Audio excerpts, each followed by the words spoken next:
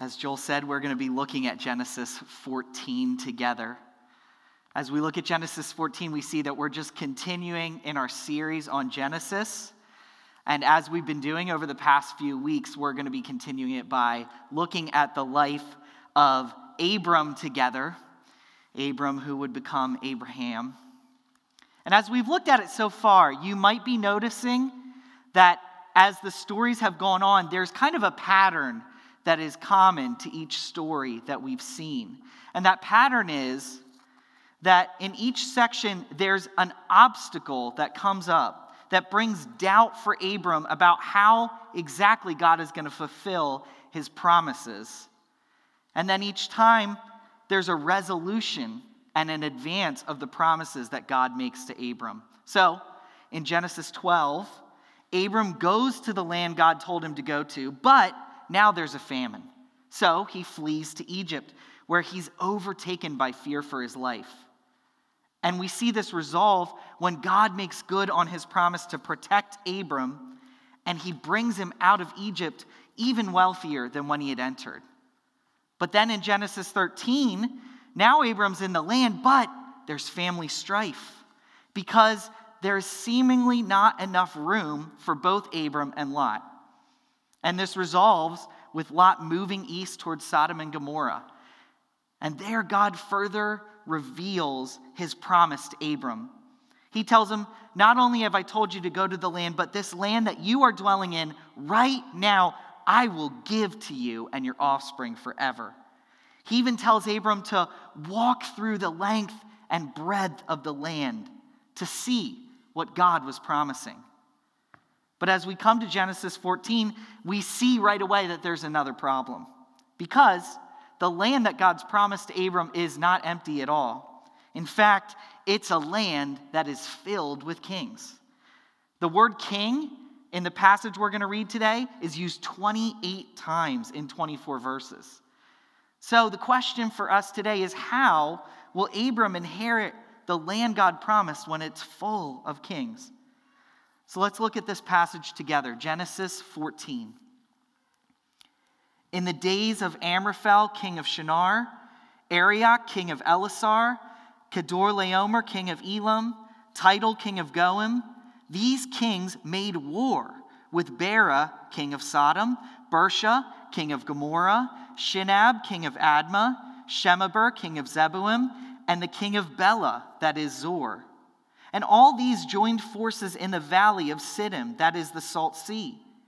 12 years they had served Kedorlaomer, but in the 13th year they rebelled. In the 14th year, Kedorlaomer and the kings who were with him came and defeated the Rephaim in Ashtaroth Karnaim, the Zuzim and Ham, the Emim and Shava Kiriathaim, and the Horites in their hill country of Seir, as far as El Paran on the border of the wilderness. Then they turned back and came to En Mishpat, that is Kadesh, and defeated all the country of the Amalekites, and also the Amorites who were dwelling in Hazazon Tamar. Then the king of Sodom, the king of Gomorrah, the king of Admah, the king of Zeboim, and the king of Bela, that is Zor, went out. And they joined battle in the valley of Siddim with Kedorlaomer, king of Elam, Tidal, king of Goim, Amraphel, king of Shinar, and Arioch, king of Elasar, 4 kings against 5. Now the valley of Siddim was full of bitumen pits. And as the kings of Sodom and Gomorrah fled, some fell into them, and the rest fled to the hill country. So the enemy took all the possessions of Sodom and Gomorrah and all their provisions and went their way. They also took Lot, the son of Abram's brother, who was dwelling in Sodom, and his possessions, and went their way. Then one who had escaped came and told Abram the Hebrew, who was living by the oaks of Mamre the Amorite, brother of Eshcol and Aner. These were allies of Abram. When Abram heard that his kinsmen had been taken captive, he led forth his trained men, born in his house, 318 of them, and went in pursuit as far as Dan. And he divided his forces against them by night, he and his servants, and defeated them, and pursued them to Hobah, north of Damascus. Then he brought back all the possessions, and also brought back his kinsman Lot with his possessions, and the women and the people. After his return from the defeat of Kedorlaomer and the kings who were with him, the king of Sodom went out to meet him at the valley of Shaveh, that is, the king's valley. And Melchizedek, king of Salem, brought out bread and wine. He was priest of God Most High. And he blessed him and said, "Blessed be Abram by God Most High, possessor of heaven and earth. And blessed be God Most High, who has delivered your enemies into your hand." And Abram gave him a tenth of everything. And the king of Sodom said to Abram, "Give me the persons, but take the goods for yourself." But Abram said to the king of Sodom, "I have lifted my hand to the Lord God Most High, possessor of heaven and earth, that I would not take a thread or a sandal strap or anything that is yours, lest you should say, 'I have made Abram rich.' I will take nothing but what the young men have eaten, and their share of the men who went, and the share of the men who went with me. Let Honor, Eshcol, and Mamre take their share." Would you pray with me together? Father, as we come before this text, there's so many different names and places that are just unfamiliar to us. There's so much going on here. Lord, we pray that you would help us as we study this text to see not only what it means, but Lord, how you reveal yourself in it, how you reveal how we ought to walk in it, and that you would work in our hearts by your Holy Spirit. Lord, that we would be truly transformed by understanding who you are and understanding your word. I pray all this in Jesus' name. Amen. So, there's a lot going on in this chapter. But if we take it as a whole, we can see that there's really three major categories that really dominate the text. There's a lot of talk about kings, there's a lot of talk about land, and there's a lot of talk about possessions. And in the end of the passage, it intentionally sets up for us a contrast between how the kings of the land surrounding Abram related to these things and how Abram and the king Melchizedek treated them. You see, how we view what we have fundamentally changes how we relate to it. If you're doubting that this is true, just remember how drastically your view of toilet paper changed between January 2020 and May 2020.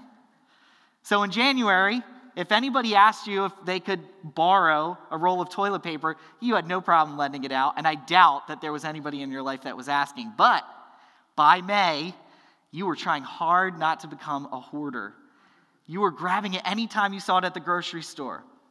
I happen to know of a certain church member who courageously drove all the way to Downingtown, Pennsylvania, just to drop off a big box of toilet paper for her daughter and family that she found at BJ's in the area. Oh, the things that Flossie Calhoun will do for her children. So at its core, this passage reveals to us how faith in God changes the way we relate to what we have.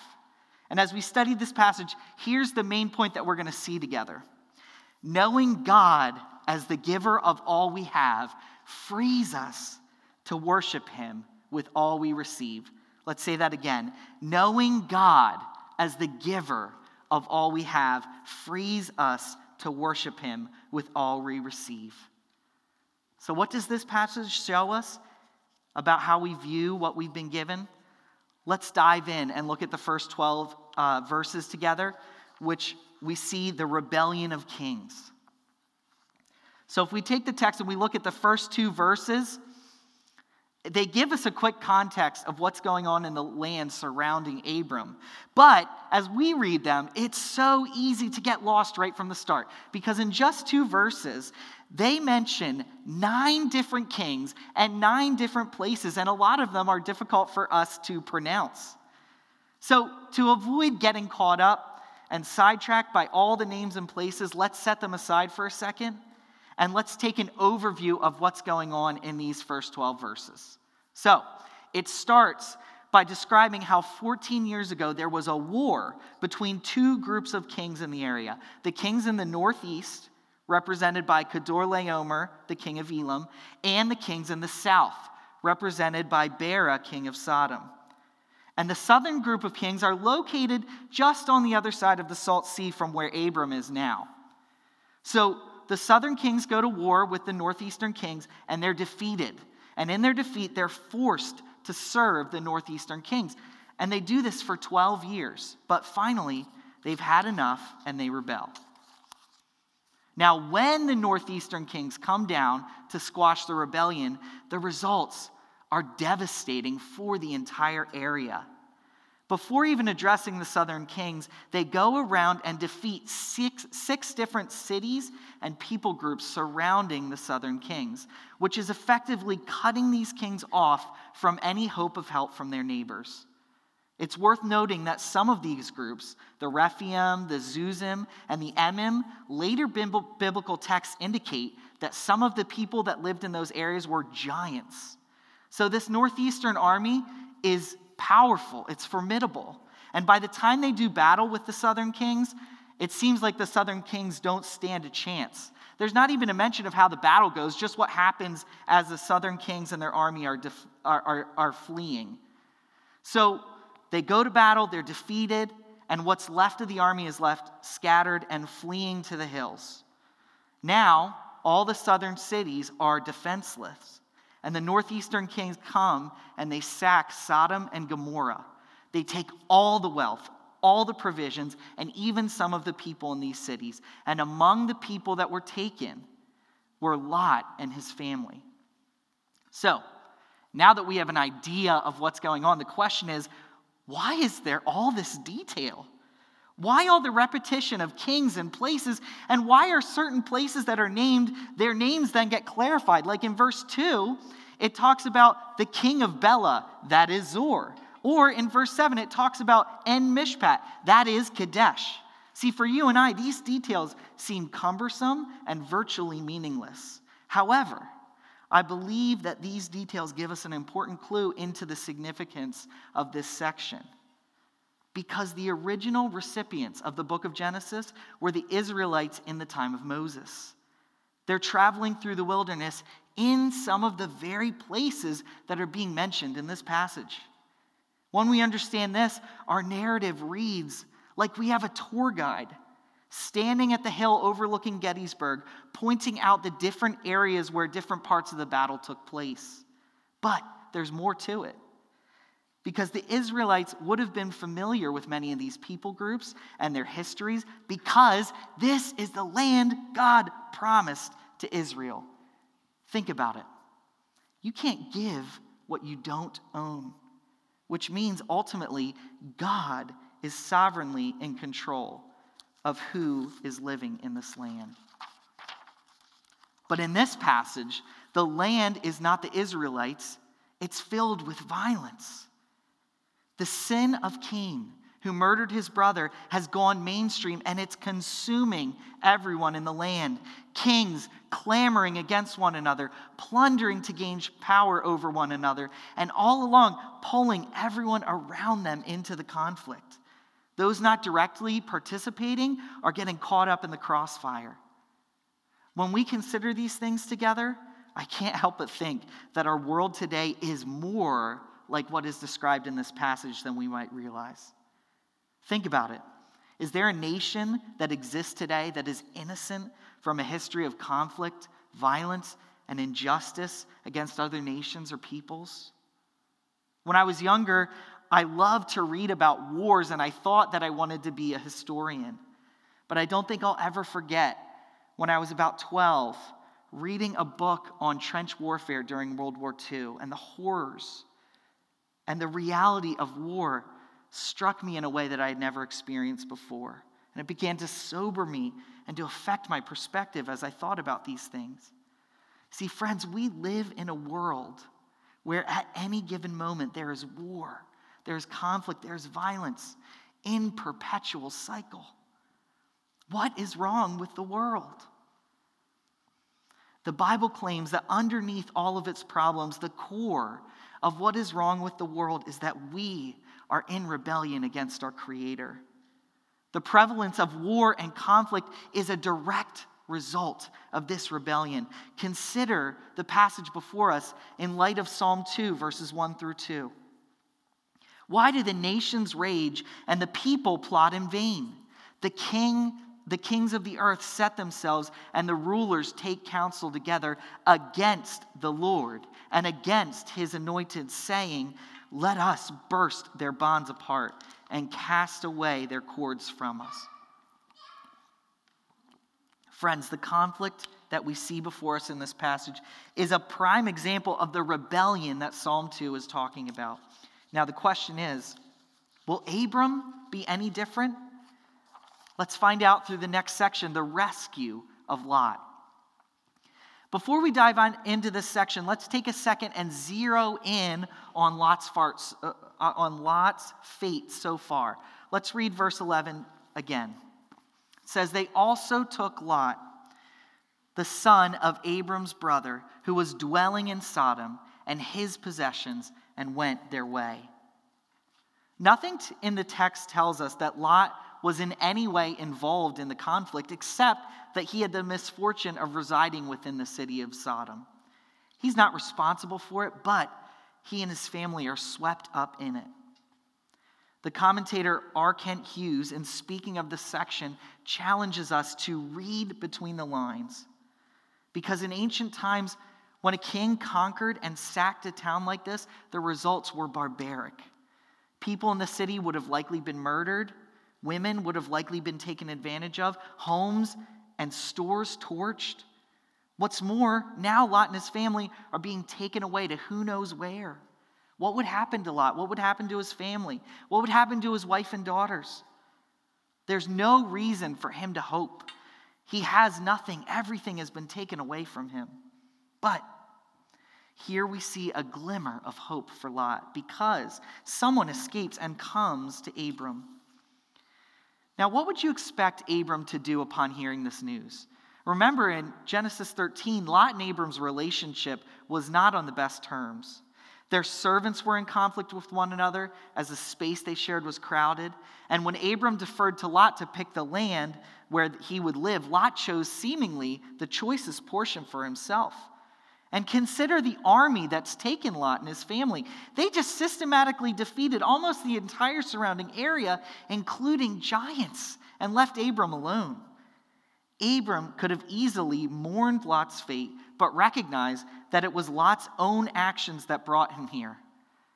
But look at how Abram responds to the news in verse 14 through 16.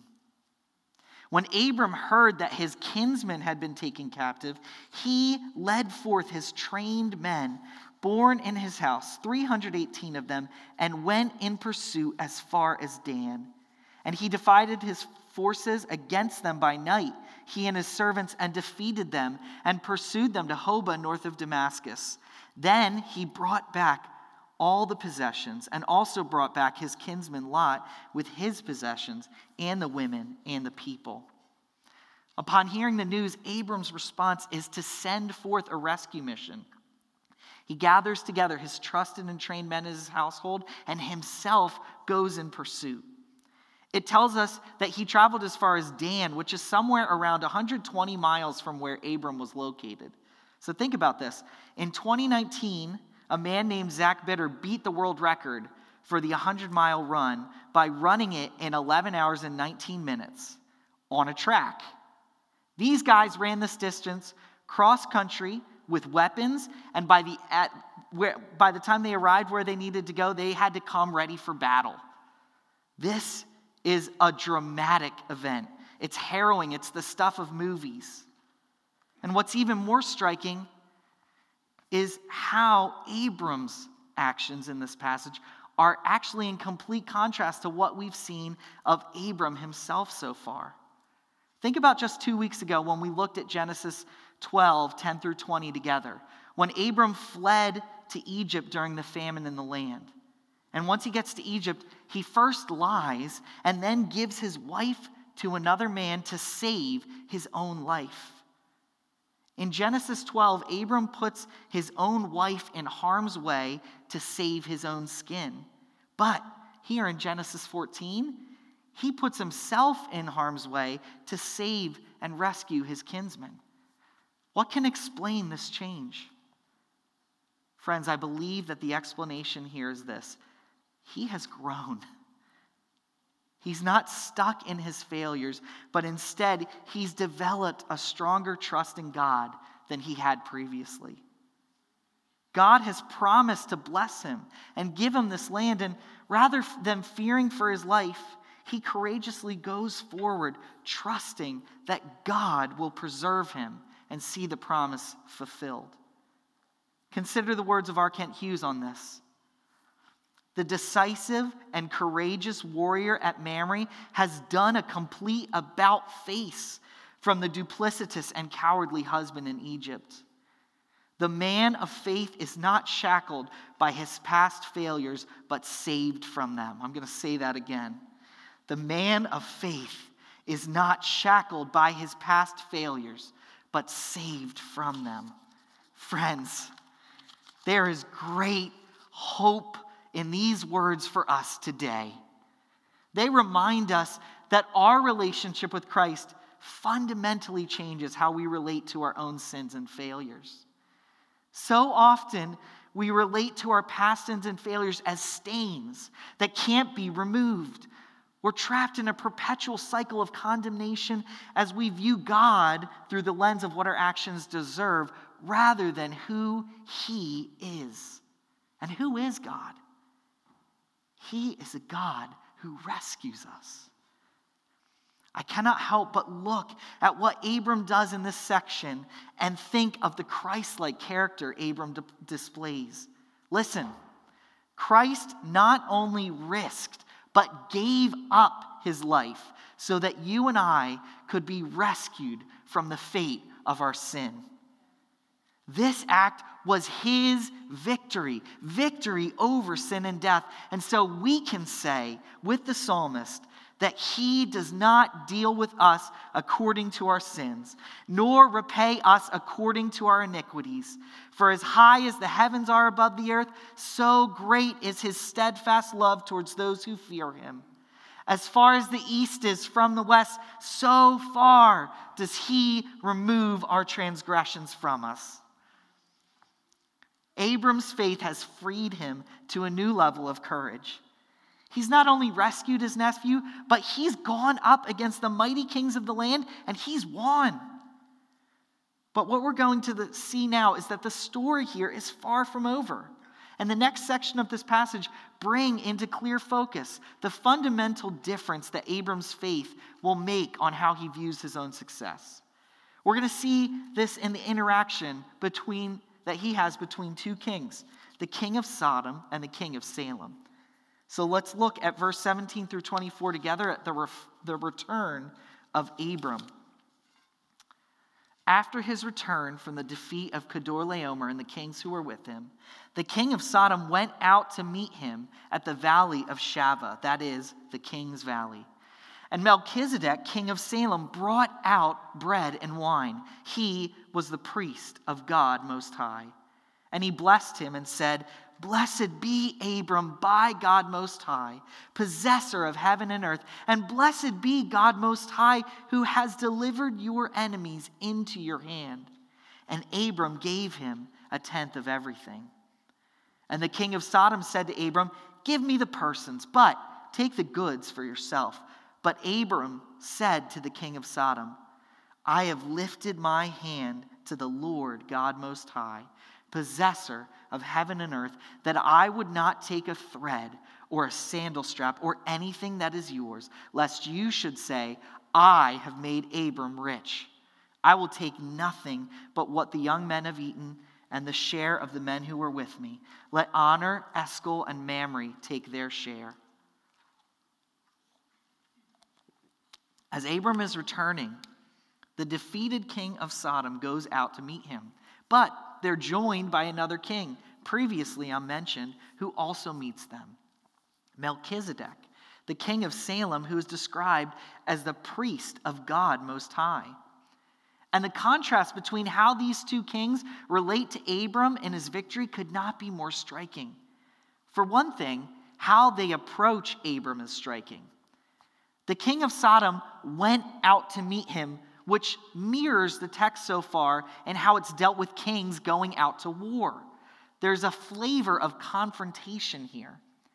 And he comes out empty-handed. In contrast, the king of Salem brought out bread and wine.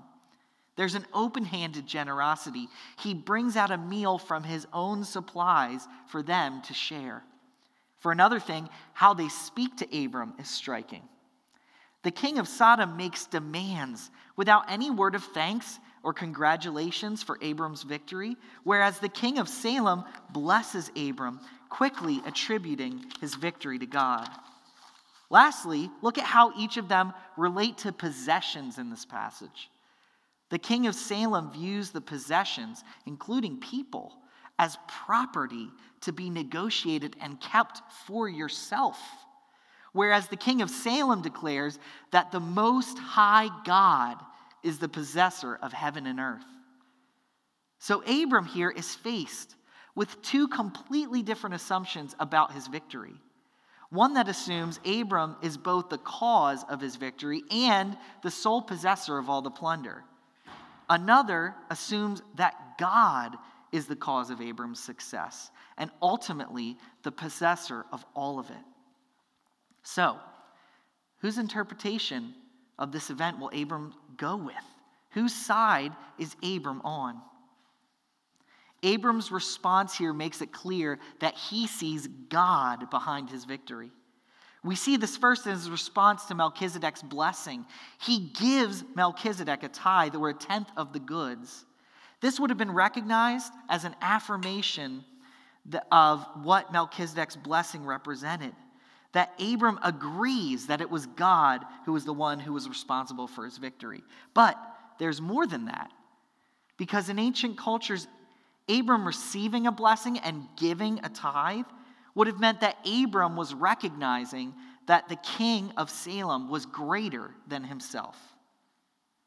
And if that wasn't indication enough, we see also in his response to the king of Sodom. Look at verses 22 and 23 again.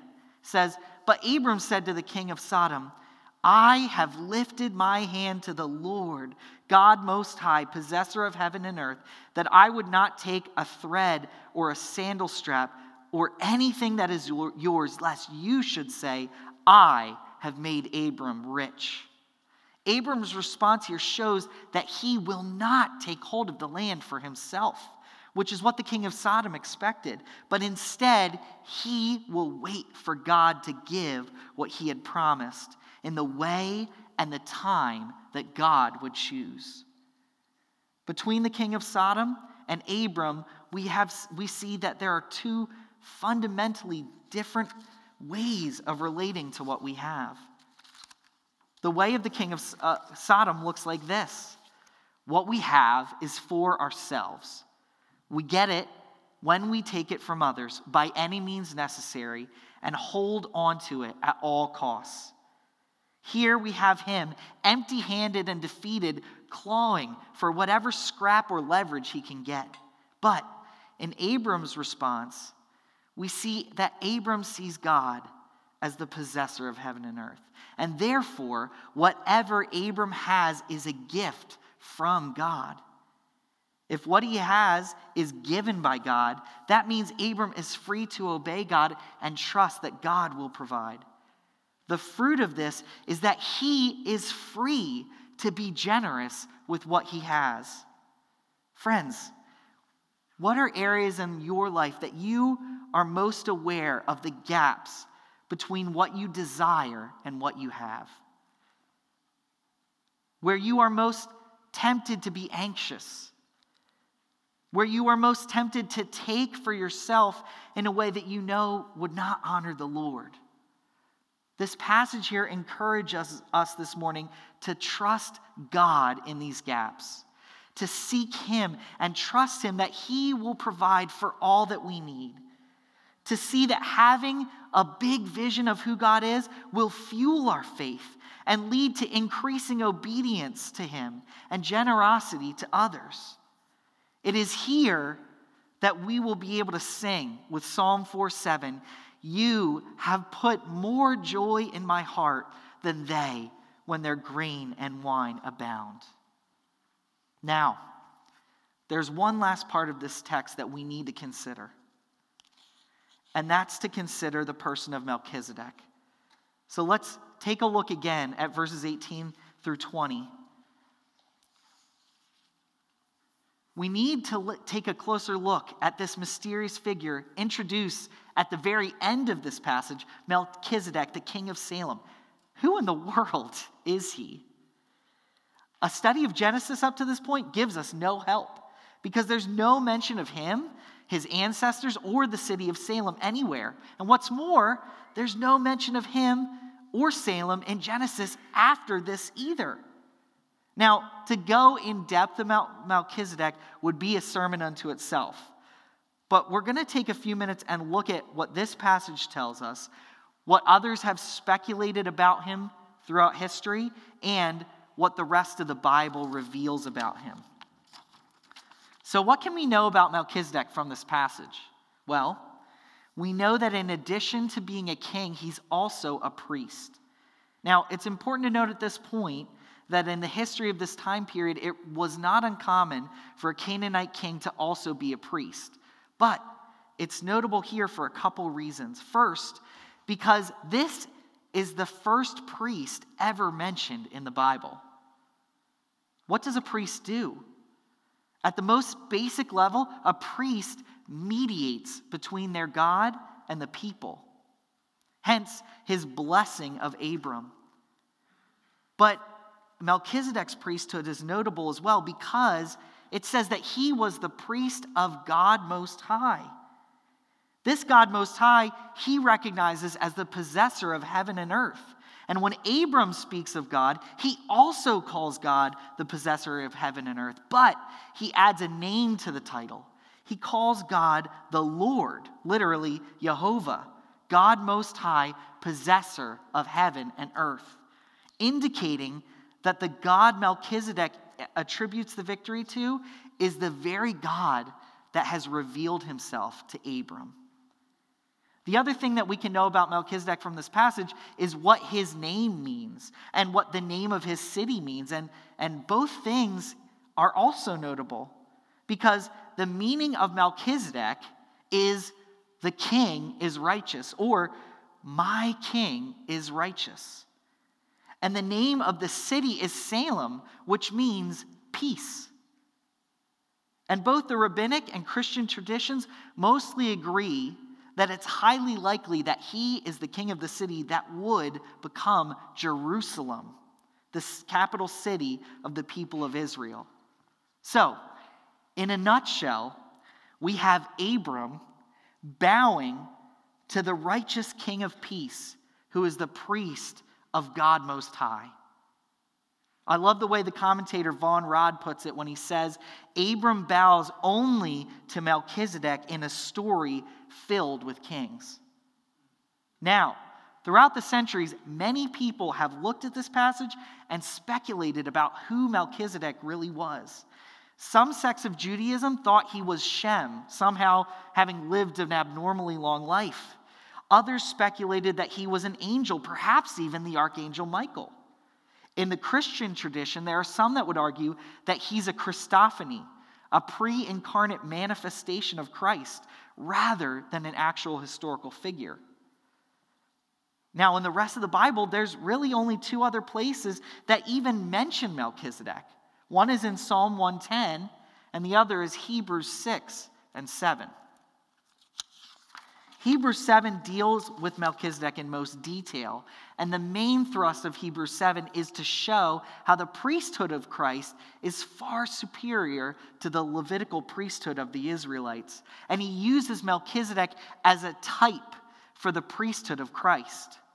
Let's look at how Hebrews 7 talks about Melchizedek. It says about Melchizedek, he is first, by translation of his name, king of righteousness. And then he is also king of Salem, that is, king of peace. He is without father or mother or genealogy, having neither the beginning of days nor end of life, but resembling the Son of God, he continues as a priest forever. Now, it seems that the author of Hebrews is not saying that Melchizedek is some type of Christophany, but rather he's comparing how Melchizedek is represented in the narrative of Genesis 14 and how that resembles Christ's priesthood. I'm happy to talk after the sermon about why I think that is, but the point that Hebrews is making here is that though the Levitical priesthood was temporary, with priests serving only 30 years, Christ has no term limit on his priesthood, which means that he can eternally live as mediator between God and man. There's so much here, and I highly recommend that you look into this for yourself. But the important thing to draw out for us today is how Melchizedek's function in this story is that it causes us to look to a greater priest king. Melchizedek in this text is the king whose name means righteous, but is unable to make the kings around him righteous. Jesus Christ is the righteous one who gives his righteousness to us. As Romans 5:19 tells us, by one man's obedience, the many will be made righteous. Melchizedek rules the land named peace, but he is unable to bring peace even to the area around him. Jesus Christ brings peace by reconciling us to God. Jesus Christ's kingdom will bring an everlasting peace to the world. And so Isaiah 9 declares of Christ, for to us a child is born, to us a son is given, and the government shall be on his shoulder, and his name shall be called Wonderful Counselor, Mighty God, Everlasting Father, Prince of Peace. Of the increase of his government and of peace, there will be no end. Jesus Christ is our righteous King of peace, who brings out the bread and wine of his own body and blood to give us his righteousness and bring us peace with God. Amen. Friends, as we conclude today, let us be grateful for the example that God has given us for what walking in faith looks like. And let us not forget that Abram's faith is only remarkable because he put his trust in the one who was able to do all he promised. What greater proof do we have of God's ability to do what he promised than of sending our Savior, Jesus Christ, the perfect priest, the eternal King, the once and for all sacrifice that brings us peace.